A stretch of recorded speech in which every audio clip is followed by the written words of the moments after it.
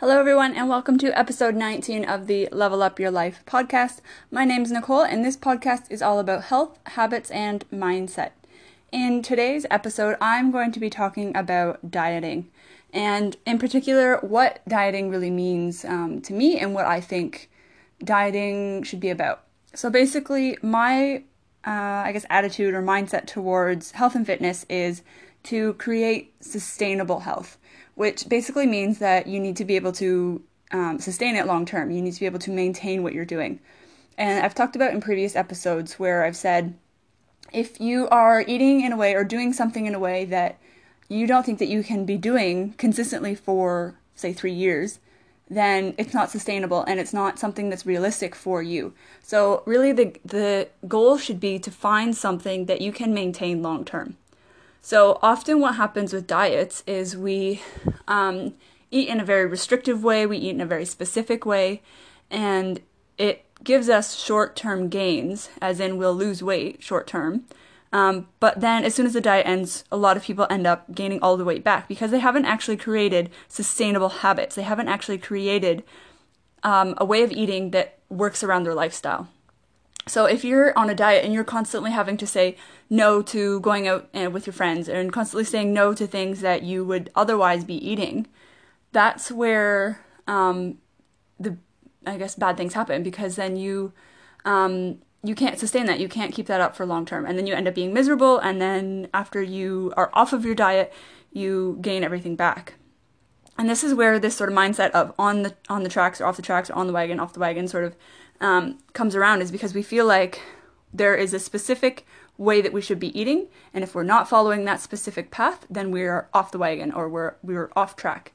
And I know that in my previous episode, I talked about being on track and off track quite a bit. And I really don't like using that terminology, but I feel like it just simplifies things because that's how a lot of people think. But that's really not what the aim should be. Like, that's really not what we want to be thinking about. So you want to be thinking about ways that you can be eating long term. So, for example, if you enjoy chocolate, it's not realistic for you to say that I'm never going to eat chocolate again. Like, I just need to stop eating this. You just need to find a way that works for you and give yourself some boundaries around when you can and can't have it.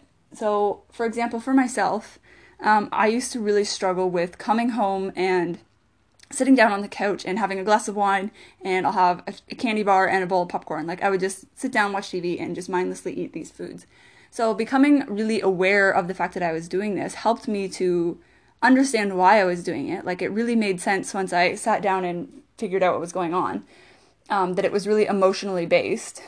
So I could actually get down to the root cause. It wasn't that I was craving these foods. A lot of people say, oh, I have, cravings for this food. Well, yes, but the reason you have those cravings is because you've associated it with something.